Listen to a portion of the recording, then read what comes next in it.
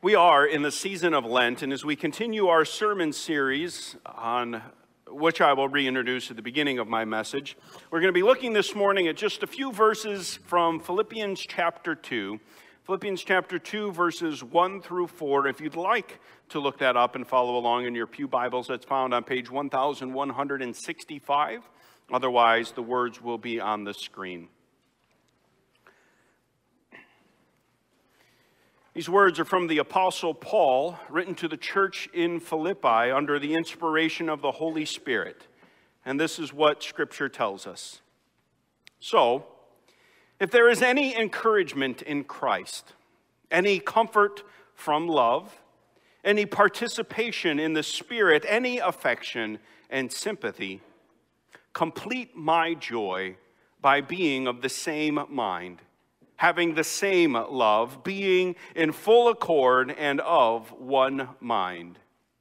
Do nothing from selfish ambition or conceit, but in humility count others more significant than yourselves.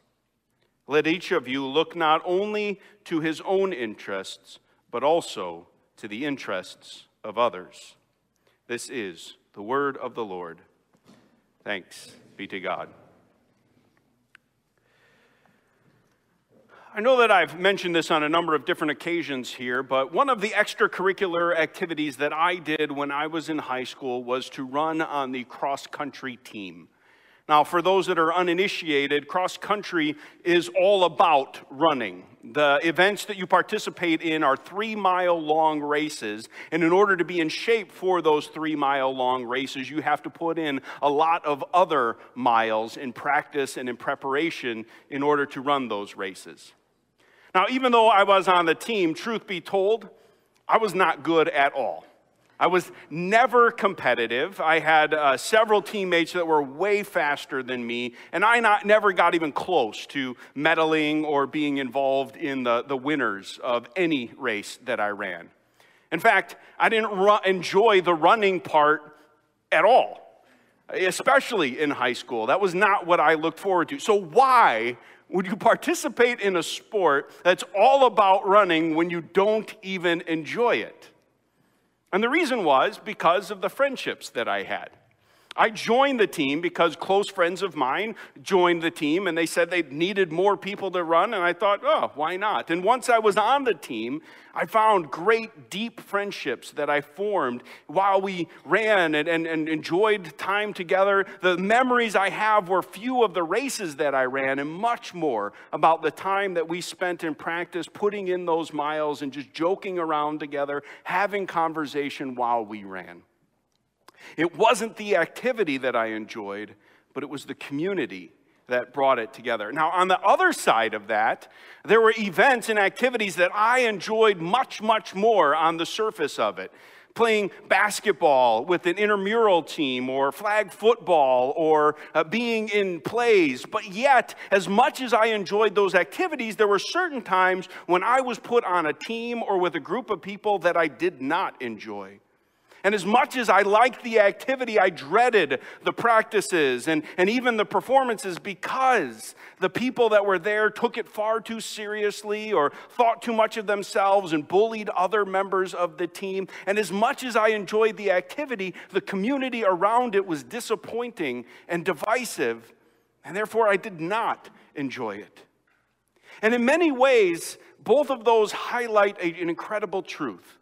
Far more than what we do, the community, the unity that we enjoy can make the biggest of difference in whether or not an activity is something that we appreciate and look forward to, or whether it's something that we try to avoid. As I said, we are in this Lenten season, this season of the year where the universal church especially takes this time to focus on the sacrifice of Jesus Christ and to think about how we are called to respond. And that's where our focus is this year as we look at that text from Romans 12, verse 1, encouraging us to be living sacrifices, centered around this idea, I appeal to you, therefore, brothers, by the mercies of God, to present your bodies as a living sacrifice, holy and acceptable to God, which is your spiritual worship. And last week, we began by focusing on how we are to offer our hearts to God in worship, to sacrifice worship of all other things, and to prioritize our devotion to the one true God. And this week, using Philippians chapter 2, verses 1 through 4, we're going to talk about offering our hands to one another in community, in unity. That's the word I used. And sometimes that will mean, often that means sacrificing our own ego in order to get that. In the way that the sermon series is presented, the whole idea is that if we know what Christ did for us on the cross, if we know about the gifts of his sacrifice in his death and resurrection, then how are we to respond with our lives? And that's the way that this very passage itself is set up as well. The text starts with Paul listing a bunch of gifts that we've received when we turn to Christ in faith and are united to him in his sacrifice. Verse 1 says, "So if there is any encouragement in Christ, any comfort from love, any participation in the Spirit, any affection and sympathy." Now, in Greek, when you use that word "if," there are different ways that you can say it, where the author can indicate to his audience whether he's assuming a negative answer or a positive answer. And in this one, when Paul uses that word "if," he's not saying like, I don't know if it's real, but he's suggesting that there is a positive answer behind it. And so as another commentator says, in some ways, this could be formed as rhetorical questions where Paul is asking the church, do you have any comfort in Christ? Yes. Do you have any comfort from love? Yes. Do you have any participation in the Spirit? Do you have any affection and sympathy? Yes and yes.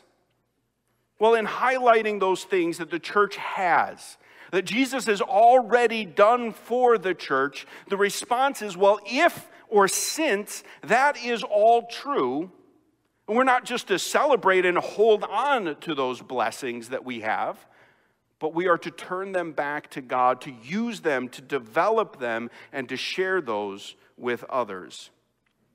Which is where Paul goes next. If all of this is true, which it is, then, he says in verse 2, complete my joy by being of the same mind, having the same love, being in full accord and of one mind. And in all of our texts, that's the basic command. That as disciples of Jesus, recipients of his grace and members of his church, we are called to fight for unity in mind, in purpose, and in love. And in many ways, unity is what the church is all about. When you think about how the church is described in the New Testament, so often the images that are used are a collective of individuals coming together to form one unit. In 1 Corinthians 12, we looked at the idea of the church being a body made up of different organs and parts. In other texts, it talks about the church as a building being a whole collection of parts. The Bible talks about the church as a family, as a flock. All of these collective bodies coming together, and that's what we're supposed to be. And in fact, the fellowship of the church is so important that we are obligated to join it. One of the confessions of our church is the Belgic Confession that says in Article 28 that there is no salvation outside of the church, and that to withdraw from the church or to not join it is contrary to the will of God. Furthermore, in another confession in the Heidelberg Catechism, it teaches that whenever we speak in the Apostles' Creed of the communion of the saints, what we are speaking about is our duty to use the gifts that we have in service and enrichment of other members. We need to be here. God wants us to be gathered together as his unified people. Now, while putting it that way can sound a bit heavy-handed and regulated, it's an obligation that many of us are happy to fulfill. Most of us have experienced the joys and the privileges of being part of the family of God. This morning, again, we baptized little Cammie Scatman, and we welcomed her as a member into this fellowship. And in that moment, we made the promises to Cammie that we've made to every member of this church, that we will receive her, receive you in love, that we will pray for you, that we will encourage you and train you and keep you connected to the body of believers.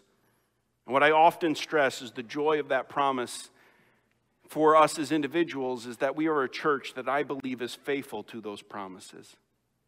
And it's not just to the children. Those are promises that aren't just made to kids, even though it's often made to infants in their baptism. But these are promises that we are called to keep throughout people's lives. And what a joy it was this week to not only visit with a family that was having a child baptized, but because of family visitation, to visit with our oldest member of our church, with Severin Dole at 98. And to hear how he too still is using his gifts to bless this church and feels blessed by this church when he is prayed for and encouraged and supported. What a blessing indeed it is at all times of life, but especially in times of need, when we know that we don't walk this journey of life alone, but we have a community around us that supports us in times of need, that holds us accountable when we wander and stray, and that encourages us as we grow in our relationship with the Lord. By the way, that's what's often missed when people stop coming to church. I've often heard people say, well, I don't need to be in the building. I experience God out in nature, so why do I have to come and sit in a pew for an hour on Sundays? Or they'll say, what a blessing we have an online church, and yet how good it is that you can hear this message, but when you're not present, you miss those conversations. You miss being aware of who needs prayer and who needs your support, which again is why it's so important for us to be here in fellowship and in community. What a blessing to be part of a church. And it's not even a blessing experience in a local congregation, but in the universal church. How many of you have had experiences where you visit another congregation or you go to a seminar or a big Christian conference, and there's a joy in just knowing immediately that you are surrounded with fellow believers who all are united in their faith, who because you are a Christian, you feel this bond and you know of it. When we are united, when that goes well, that becomes an attractive draw to others. I often think of Acts chapter 2 in this light, where it talks about the church and how they were united in their study of the word and they were sharing their gifts with one another. And because of that strong fellowship that they felt, it says that the Lord added to their number day by day those who were being saved. And what an opportunity that becomes for us. We clearly live in a culture, in a world that is very isolated, that is very individualistic and anonymous, and there are so many people in our world that don't know friendship or fellowship. What an opportunity as a church we have to say, come, join us. Be a part of a community where you're going to be loved, supported, and encouraged, and cared about. Being part of the unified body of Christ is truly a great gift that we enjoy. But of course, as soon as we hear that command and reflect upon some of the great pleasures of what it is to live in a community that is unified in love, mind, and purpose, we also have to acknowledge how hard it is to maintain that unity. Even if you have just two people that love one another and are committed to each other, you still will not always be of the same mind. Two people means two minds, which means two opinions. And then when you get to 3, 4, 5, and hundreds, you have that many more minds, opinions, or ideas. And it's hard to keep united. Going all the way back to the Garden of Eden, When the serpent was tempting Adam and Eve, at the heart of the temptation was the idea that in God telling them not to eat of one of the trees, God was holding out on them. That God wanted to restrict them, that he was trying to isolate them and keep them under his control. And so when they gave in to them temptation, at the heart of giving into that temptation and eating of the fruit was basically saying to God, I don't want you, yes, even the God who created all things, I will not let you tell me how I am to live my life. And that's how we continue to treat God.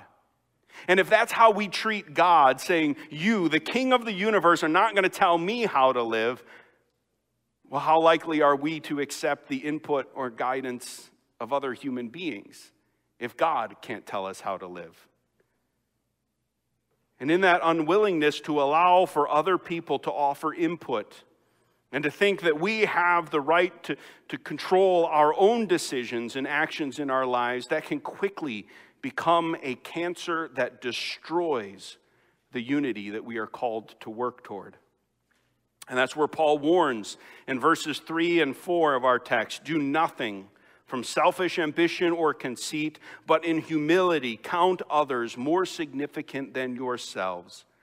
Let each of you look not only to his own interests, but also to the interests of others.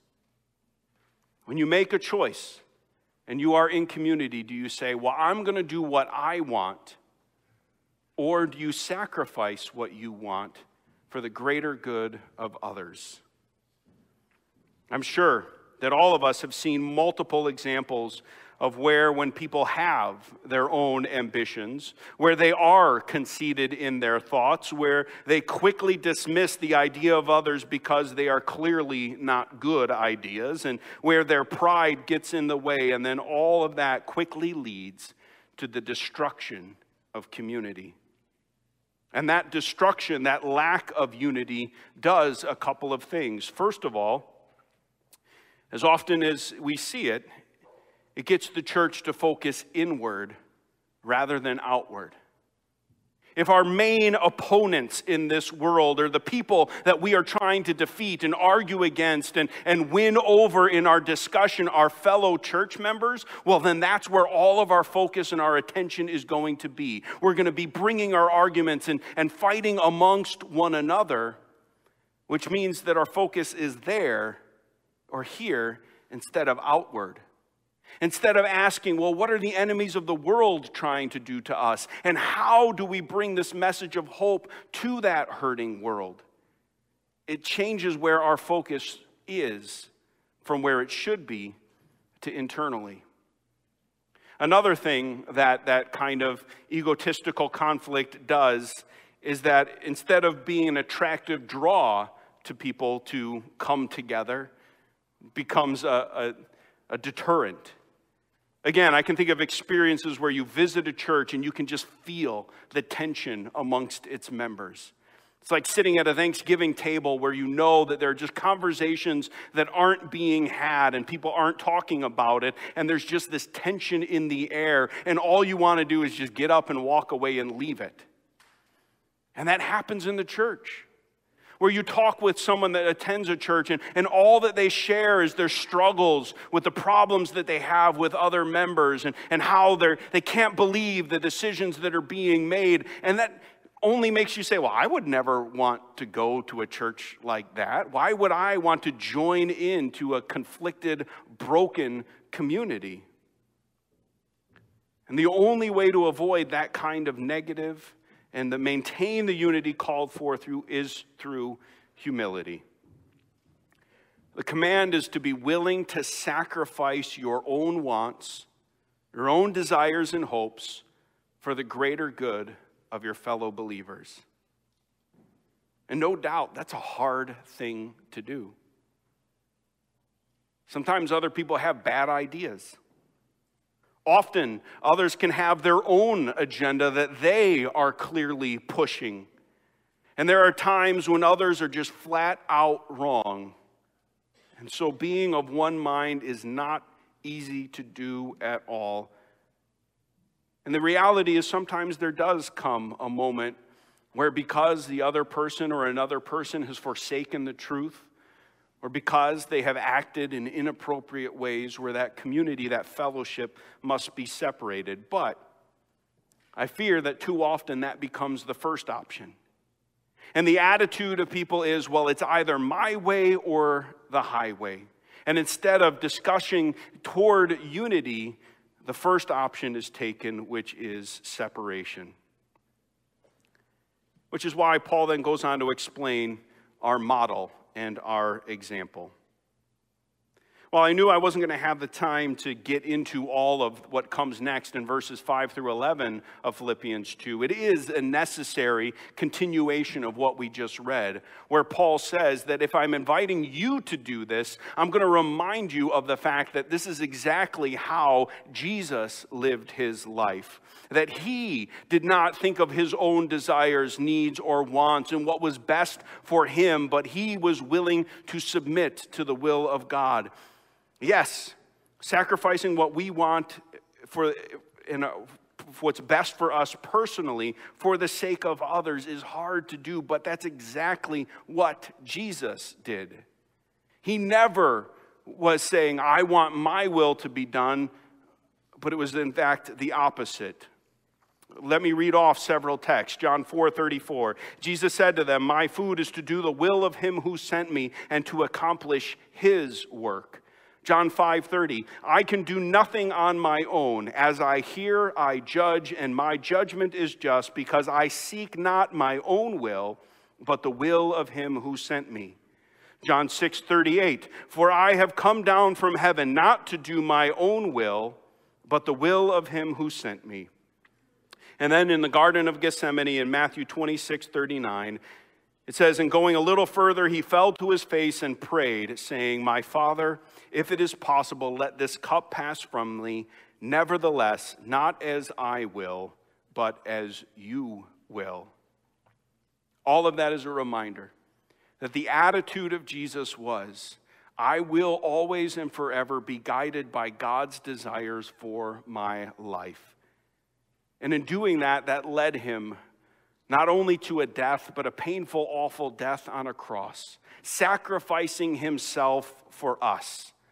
Ungrateful, argumentative, self-centered followers, so that we could be saved. In an effort to be the church, to be the blessing that God has called us to be, we should be more than willing to sacrifice our own desires, our own wants, our own egos, in order to ensure that the kingdom is built, that the community of God thrives, and that all the world will see this is where God is at work, where he is alive, and where his message of hope and grace is being proclaimed. And that's my great hope for this church. So very thankful often, always, to be a part of a congregation where I see much of this regularly played out, where we have a united counsel even during difficult times of struggle, where I see examples and hear in family visitation of the love and the support of people who bring meals, who write cards, who pray and talk to those during times of needs. This is a great congregation where we are blessed. My prayer is that that blessing would continue to be expanded more and more. Again, so that through our unity, more people will be drawn not to us, but to the God that we serve together in sacrifice of our own egos. So may indeed this be a place where we are offering our hands in fellowship and unity to one another. Toward that end, let's have a word of prayer.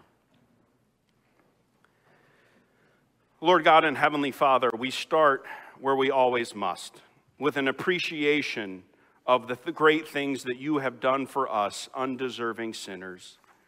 Because we are a self-centered people that often speak and think of even you rejecting any input from you on our lives. And we do that with others. And in having our own agendas and desires and pride and selfish ambition, oftentimes that has and does destroy the unity that you call for from us. My prayer is that we will be a humble people, that in recognizing what you did for us in coming to this earth and being rejected by humans and going to the cross and sacrificing all that you had in order that we might be forgiven, that is a model that we would be willing to follow. Humble us, O Lord. And I pray that this church and our denomination and your church universal would be united to the best of our abilities so that your kingdom could be proclaimed, your name be honored and glorified, and that more and more saints be drawn into a relationship with you. May your kingdom, your church grow through our efforts because of what you have done for us. This we pray in Jesus' name. Amen.